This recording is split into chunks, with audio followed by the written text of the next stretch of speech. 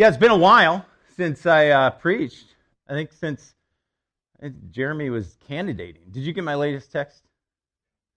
Yeah, so, everybody kind of noticed that I was dressed different. I clean up a little bit compared to what do I look like at work there? That's at 60 feet. That was a 7-foot diameter cottonwood in Baraboo we took out a week ago Thursday, and then last Thursday we took the big wood. So I was a little dirtier there. I don't wear this at work, but I asked Lisa. I was looking for my power tie, my red tie. She goes, "Why don't you put on your soft, nice yellow tie, your friendly tie?" So I compromised with gold. Well, a lot's happened since I last preached. One significant thing is I talked Lisa into getting a puppy. There you go. That was in the airport in Arizona, and we picked that up. She came back on the plane with us under the seat. Didn't make a sound. The guy next to us at the end of the flight, he goes, "Yeah, there's 3 dogs on board." I go, "Yeah, one's right there." He's like, "Wow." But since then, it's grown. And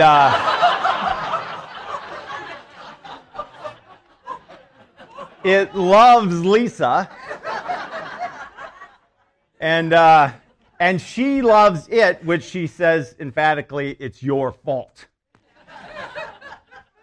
So that brings us to our topic today of forgiveness. Which, when this little lovely thing passes away, I am in trouble. So she says 13 years, anything I want.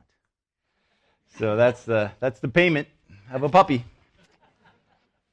The problem of forgiveness. I'm going to kind of bring you through the process of where that title came from.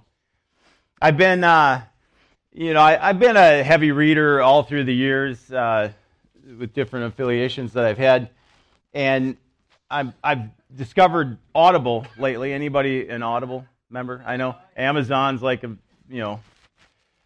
monopoly, but Audible's a pretty good little product, and you can pretty much get just about any. Amazon's first gig was every book in the world, right? And so I do a lot of listening to different books. That's kind of anybody auditory? It's a great way to learn. I've got the whole New American Standard Bible on Audible for one unit, $14. And it's 15 different sections, and it's Stephen B. Stevens reading it, and he's got a voice like this. I can't even get that low, at first, and his enunciation is perfect. At first it was almost strange. And then, later it's like, oh, this is kind of soothing. So every morning, and I got through the whole Bible in 2018, and I'm going to do that every year because it was kind of neat. Auditory, I'm an auditory learner, and so all of a sudden it's like, that's where that is. Because I knew I was in the 3rd chapter of Titus, and a little verse came up, and now I know where that was. But I always knew it was there somewhere, but now I knew where it was. And that happened all through the Bible, that I was able to identify different things like that. So, I just think back and think, what if I had done that for the last 20 years? It's a neat thing. It's so easy. Every once in a while, you drift off and you have to go back and listen to it again. But that can happen when you're reading too. All of a sudden your forehead hits the table. But I picked up, I was in Jeremy's office a few weeks ago. We were talking about this sermon and thinking about different ideas. And on his desk was a book by Ravi Zacharias and Vince Vitale on why suffering. And he says, they bring up some new apologetic arguments in there. And I'm looking at it, and I walked out and I typed in Audible, why suffering. There it was. Read by Ravi Zacharias and Vince Vitale. That's kind of cool. You get the actual authors, and who can't listen to Ravi, right? It's just so refreshing. But why suffering? And basically it's an apologetic of, does God exist? Because that's one of the biggest, atheistic arguments is, if there's a righteous, loving God, why is there so much suffering in the world? And of course, through that course, they referenced C.S. Lewis's classic, The Problem of Pain.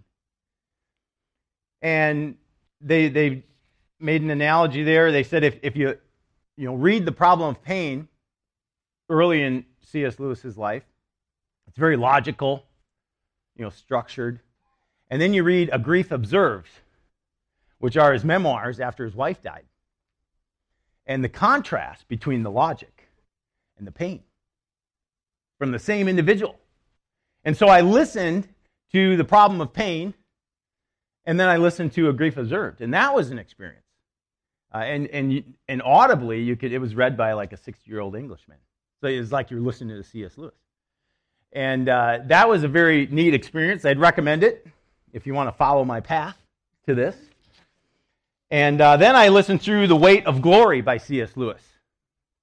And the Weight of Glory and other addresses, it's different sermons that he did. And The Weight of Glory is the feature one. It's the first one, which has some incredible notes in it. But in his last one, he actually has one on forgiveness in there, which was very helpful for what I'm doing today. And he had another one called The Slip of the Tongue. And he opens that one up and he says, when a layman has to preach a sermon, I think he is most likely to be useful or even interesting if he starts exactly from where he is himself, not so much presuming to instruct as comparing notes. And that's kind of what I'm doing for you right now, is it's showing you my notes, where I came from. It's just one of you. And experiencing God and His Word and trying to come up with some ideas in my head on forgiveness. And, at moments like this, it's when I think of Psalm 19, verse 14. Lord, may the words of my mouth and the meditations of my heart be acceptable to you, O Lord, my rock and my redeemer. But ironically, it's at a moment such as this when the words of my mouth and the meditations of my heart are most likely to be pleasing to God.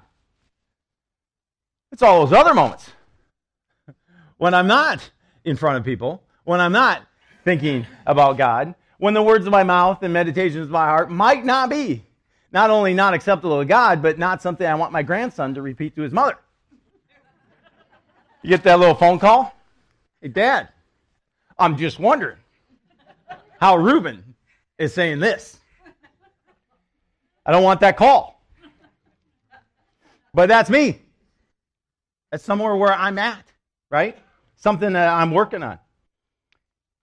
And so that kind of makes me reflect on, who I am. Who am I day to day, in good times and bad? And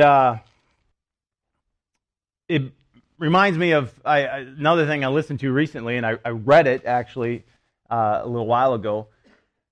Short little book by Brother Lawrence, 1600s. C.S. Lewis recommended you should read a couple old books every once in a while for all the new ones. The ones that were tested, time-tested. And Brother Lawrence, has anyone read Experiencing the Presence of God? No one. Brother Lawrence, look it up on Audible. You can listen to it. That's got like 20 different ones. You can go through all the samples. Whose voice do I like? There's some dumb ones, and there's some good ones. So I found I did a couple. They were like $5. So I didn't use a unit for 14. I did the $5. I got a couple of them. And I liked one better than the other. But experiencing the presence of God, it's that idea, the practice of the presence of God is actually what it is. And it was just a simple thing. He was actually post-Reformation monk.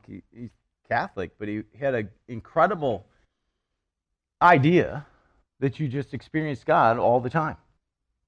I mean, whether you're working hustle bustle in your job or whether you're taking communion, it's all the same.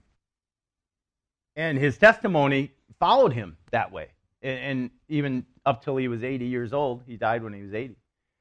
And he had this incredible reputation that he was just always experiencing the presence of God. And it's a really neat thing that will cause you to reflect. So if you want to follow that path, that's available to you.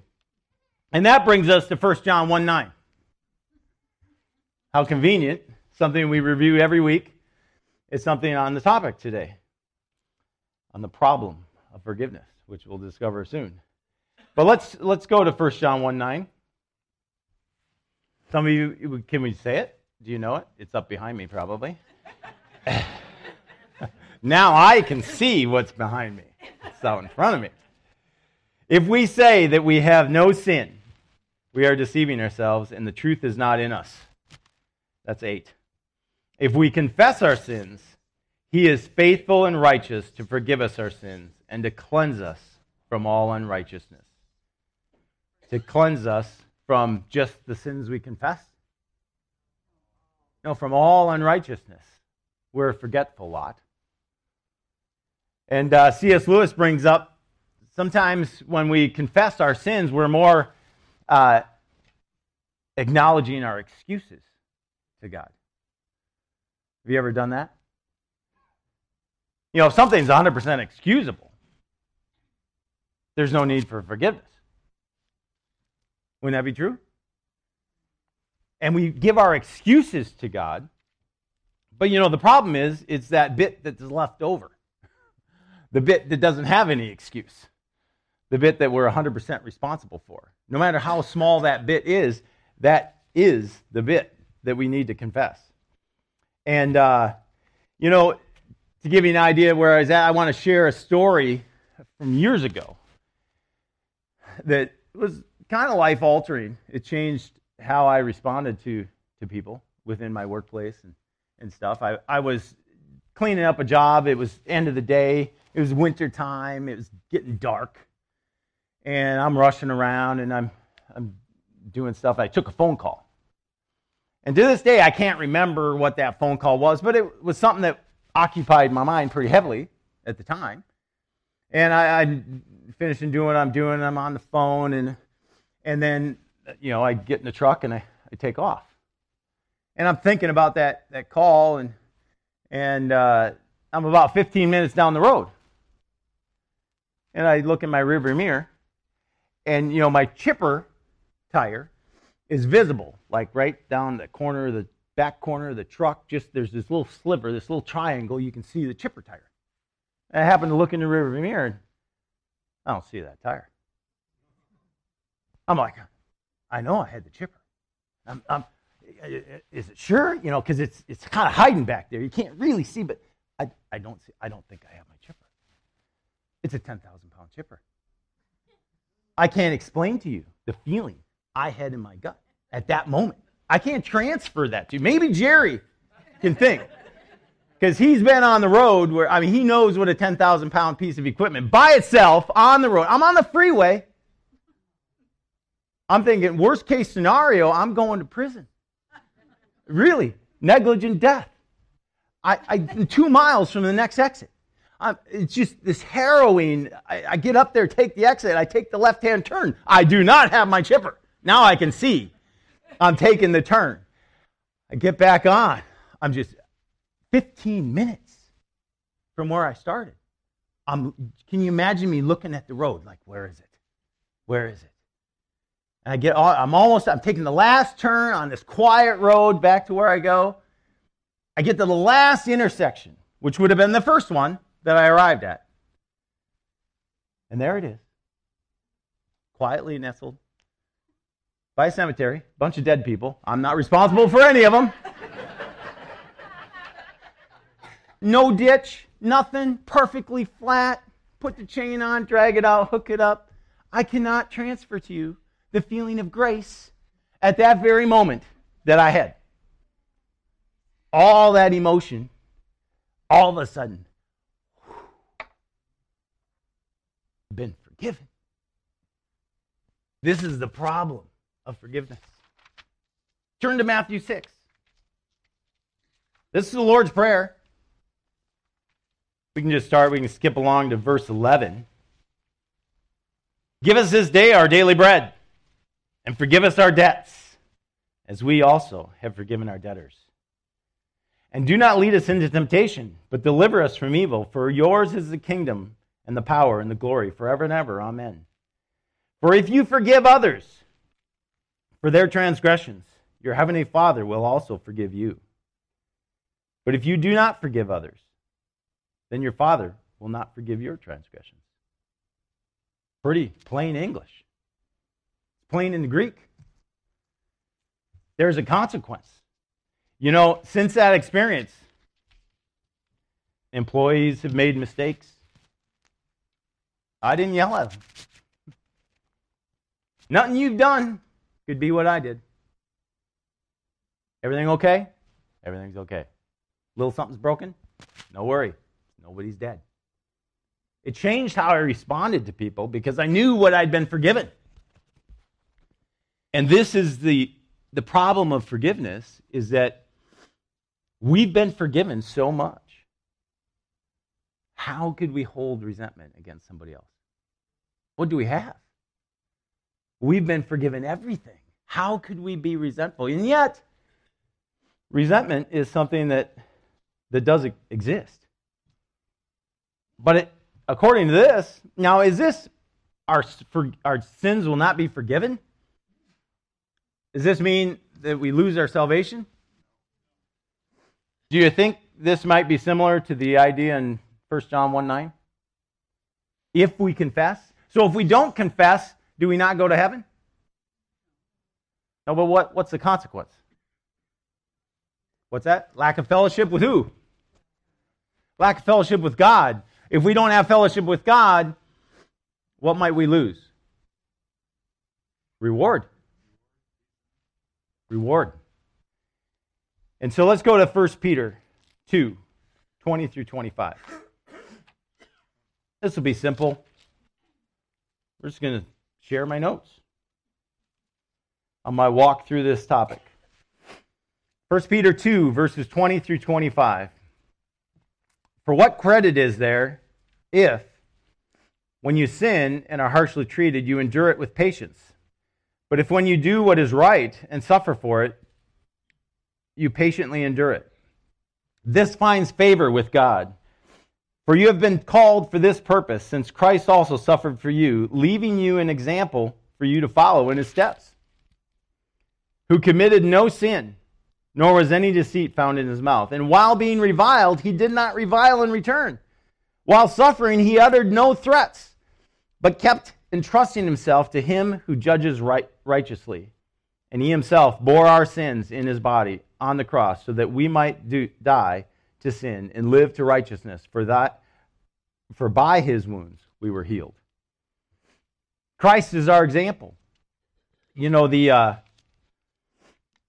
relation between pain and forgiveness is that, you know, when you're bitter, you're resentful towards someone, it probably has something to do with pain.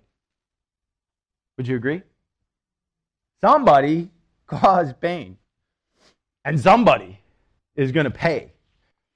And that's what, if now think of that. If you're holding resentment against someone, you may be out of fellowship for all that time, just because you're holding that against them. It's something to consider. 1 Peter 3, verse 7, and technically 7 to 18. I just share 7. It's kind of its own paragraph.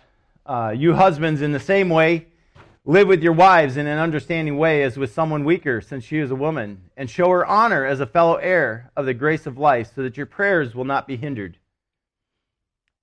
You know, to not honor our wives, men, may hinder our prayers. I imagine it works in reverse too, wives. If you don't respect your husbands, and there's friction in the marriage, you may not be in fellowship with God. Something to think about.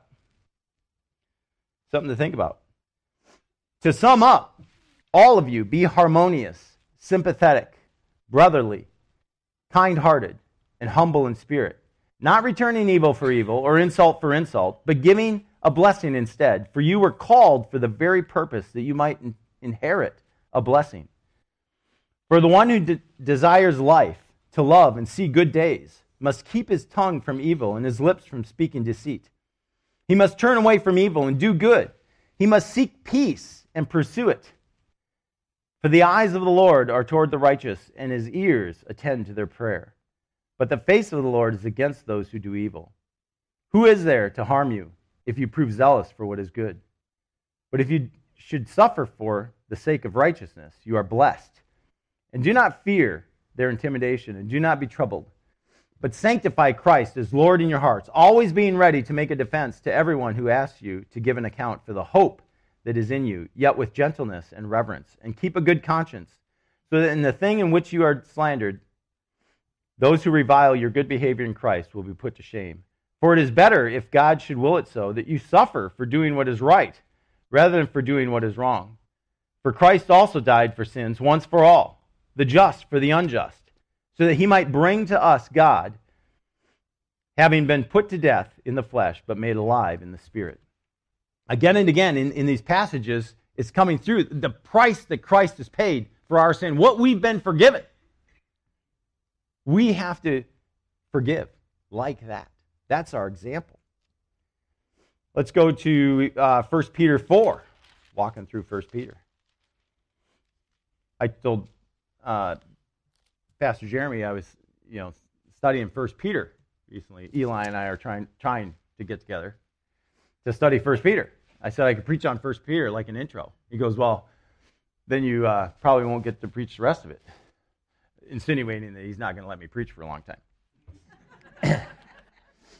But I'm getting him anyways because I'm walking through 1 Peter. What's that? I've got the mic. There you go. 1 Peter 4, 7 through 11. The end of all things is near. Therefore be of sound judgment and sober spirit for the purpose of prayer. Above all, keep fervent in your love for one another, because love covers a multitude of sins. Be hospitable to one another without complaint. As each one has received a special gift, employ it in serving one another as good stewards of the manifold grace of God. Whoever speaks is to do so as one who is speaking the utterances of God. Whoever serves is to do so as one who is serving by the strength of which God supplies, so that in all things God may be glorified through Jesus Christ, to whom belongs the glory and dominion forever and ever. Amen. Look at the benefits, the encouragement here to be a hospitable to one another. Let's go to Ephesians 4, 29 through 32. This is one of my favorite passages. Wondering why I'm having trouble reading. Age.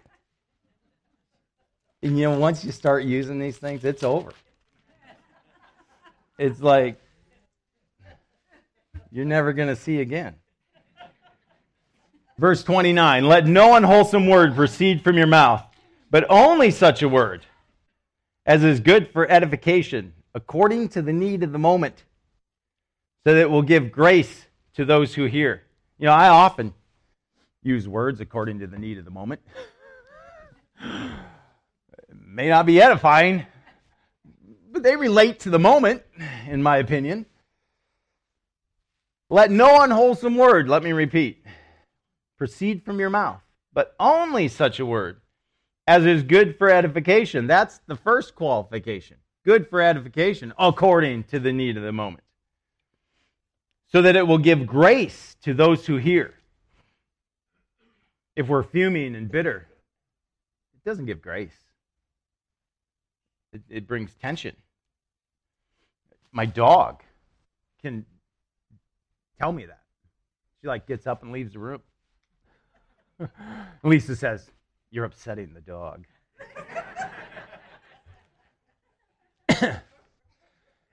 Do not grieve the Holy Spirit of God or your dog. It might be a good, litmus test. By whom you are sealed for the day of redemption. Let all bitterness and wrath and anger and clamor and slander be put away from you, along with all malice. Kind of covers them all. Be kind to one another, tenderhearted, forgiving each other, just as God in Christ also has forgiven you. The problem of forgiveness. We've been forgiven so much. How can we hold a grudge? Let's jump back to 1 Peter. This is chapter 4, 1 through 3. It's kind of the preceding of the last passage that we had. Therefore, since Christ has suffered in the flesh, arm yourselves also with the same purpose, because he who has suffered in the flesh has ceased from sin, so as to live the rest of the time in the flesh, no longer for the lusts of men, but for the will of God. For the time already past is sufficient for you to have carried out the desires of the Gentiles, having pursued a course of sensuality, lusts, drunkenness, carousing, drinking parties, and abominable idolatries. In all this, they are surprised that you do not run with them into the same excesses of dissipation, and they malign you. You know, bitterness is the way of the world. They got it coming. You know? It's what they expect. What a great way to witness is if they've got it coming and you don't give it. You could give grace instead of bitterness. Philippians 4. This reminds me of a story that was told as true of an Irish woman named Biddy, who, leaving confession, met on the steps of the chapel the other woman who was her mortal enemy in the village, who upon seeing Biddy unleashed with a torrent of abuse. To which Biddy responded,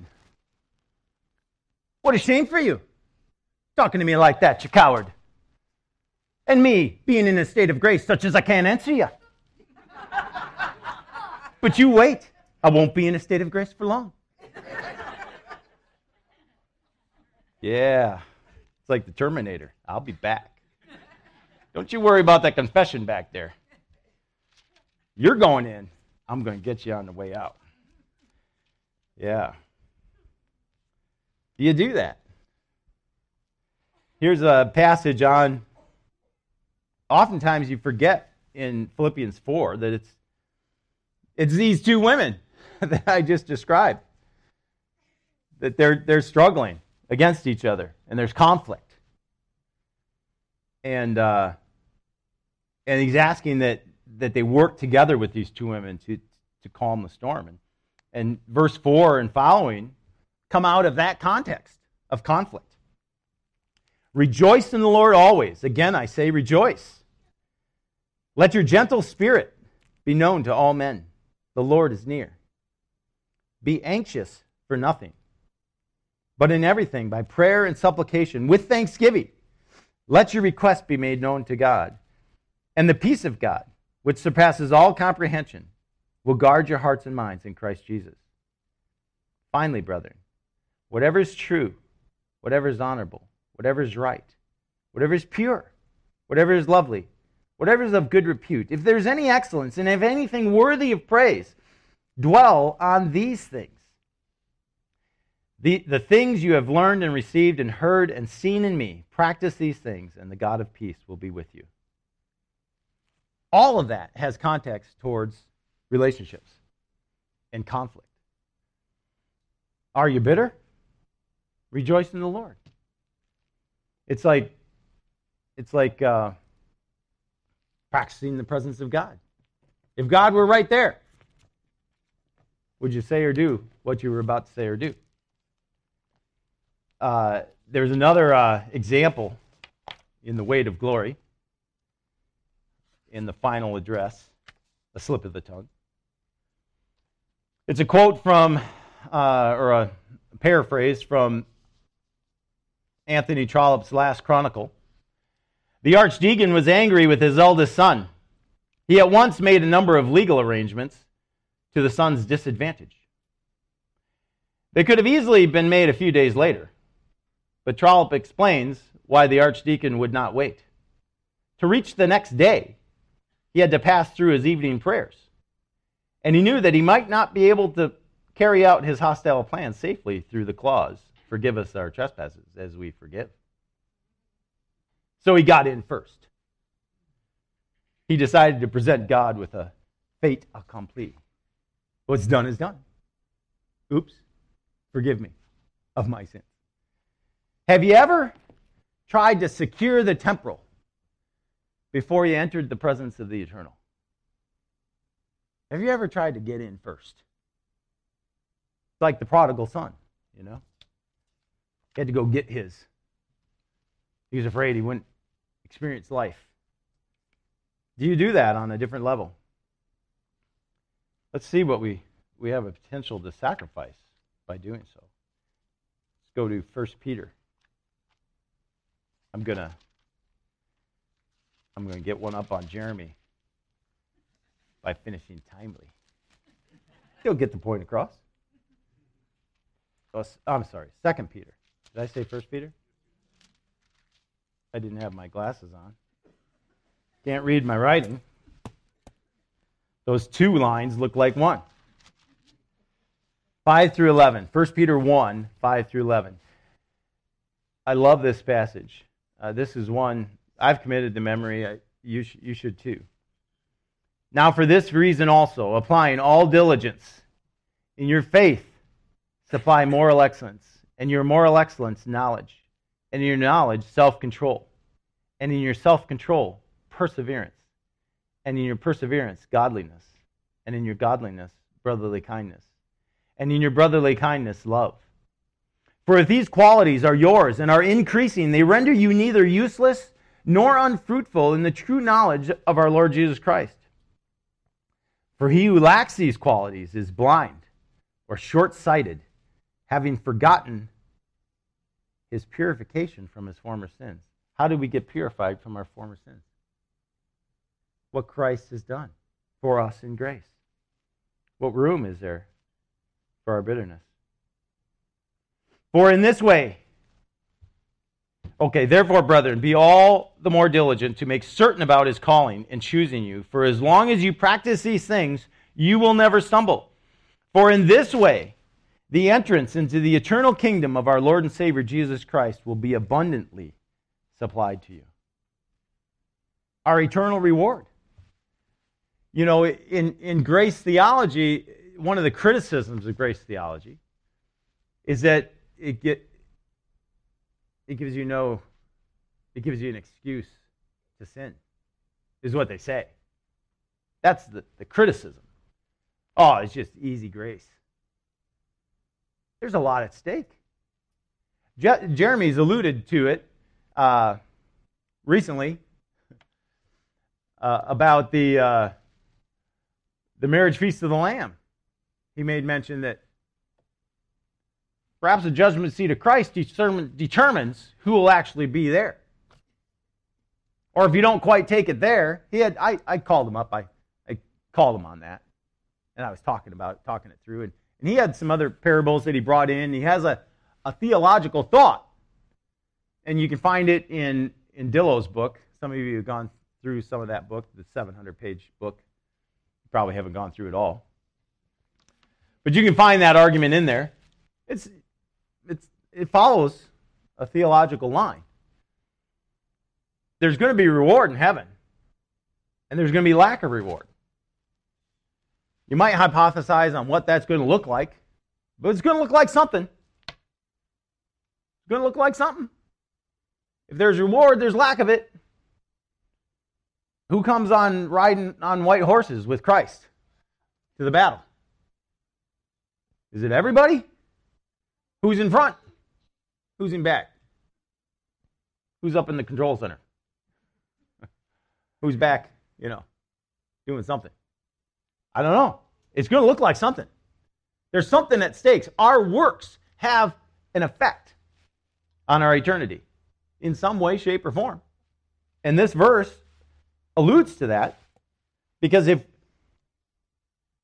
we don't practice those things, we're short-sighted. We're not thinking of eternity. We're thinking of now. We're like the prodigal son. He went off and got his. Remember the faithful son was all mad and pouty. And his father's like, man, I bought Google stock for you at 50 cents. What are you worried about? You get it all? You ever think of that if you bought Google stock at 50 cents? That'd be a kind of temporal I could deal with. But in the eternal, I mean, that'd be nothing. That's like 100,000% gain. That's nothing compared to eternal reward. And yet we'll hang on to the temporal. We'll try to get something, try to get even with someone. We hold a grudge for the temporal when there's the eternal is at stake. It means something. And God, not only will He utilize the eternal, but He'll use us in the temporal for the eternal. And maybe you've had something in the past. Maybe you're bitter right now. Maybe you've been bitter for a long time. And you're thinking, I've just lost the opportunity. The opportunity isn't lost. Because time is our boundary, but it's not God's. What God can do with someone in their 80s, in the next day or two, could impact eternity in ways we can't even fathom. So there is no, the idea that, I've lost all my time. No, today you can do something. Let's turn back to Psalm 51. I'm going to read the whole thing. This is David after Nathan confronted him. That's a story. You're the man. Wow. What's David respond? Be gracious to me, O God, according to your loving kindness, according to the greatness of your compassion, blot out my transgressions. Wash me thoroughly from my iniquity and cleanse me from my sin. For I know my transgressions, and my sin is ever before me. Against you only I have sinned, and done what is evil in your sight, so that you are justified when you speak, and blameless when you judge. Behold, I was brought forth in iniquity, and in my sin my mother conceived me. Behold, you desire truth in the innermost being, and in the hidden part you will make me know wisdom. Purify me with hyssop, and I shall be clean. Wash me, and I shall be whiter than snow. Make me to hear joy and gladness. Let the bones which you have broken rejoice. Hide your face from my sins, and blot out all my iniquities. Create in me a clean heart, O God, and renew a steadfast spirit within me. Do not cast me away from your presence, and do not take your Holy Spirit from me. Restore to me the joy of your salvation, and sustain me with a willing spirit. Then I will teach transgressors your ways, and sinners will be converted to you. Deliver me from blood guiltiness, O God, the God of my salvation. Then my tongue will joyfully sing of your righteousness, O Lord. Open my lips, that my mouth may declare your praise. For you do not delight in sacrifice, otherwise I would give it. You are not pleased with burnt offering. The sacrifices of God are a broken spirit, a broken and contrite heart. O God, you will not despise. A broken and contrite heart, O God, you will not despise. By your favor, do good to Zion. Build the walls of Jerusalem. Then you will delight in righteous sacrifices, in burnt offering and whole burnt offering. Then young bulls will be offered on your altar. There's some ironies in Scripture. What happened after Nathan confronted David? What did Nathan said the consequence would be? The child would die. What did David do? Fasted and wept. The child died. What did he do? Got up. No mourning. Puzzled everybody. What did God do then? Solomon was born of Bathsheba. Figure that out. How is that done? The most heinous crime. Sent Uriah back to the field with his own death letter. Took his wife. And from that came the line of Christ. God can do that. What can he do in your life? If you're holding bitterness on someone, I challenge you today. Let that go. Let it go. It's not worth the heavenly treasures that God has for you. To hang on to that. What God can do in the time that remains, time already past, is sufficient. Lord, you whisper to us in our conscience. You speak to us. You shout in our pains. When we experience hardship, when we experience wrongdoing, there's opportunity there.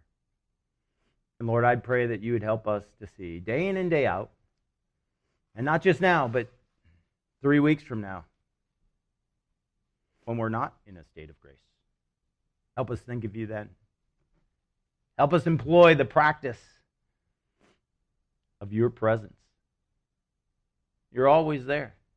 You see everything. You see our thoughts. Pray, Lord, that we would see them. We confess them to you so that our entrance into the eternal kingdom can be abundantly supplied for. Pray this in Jesus' name. Amen.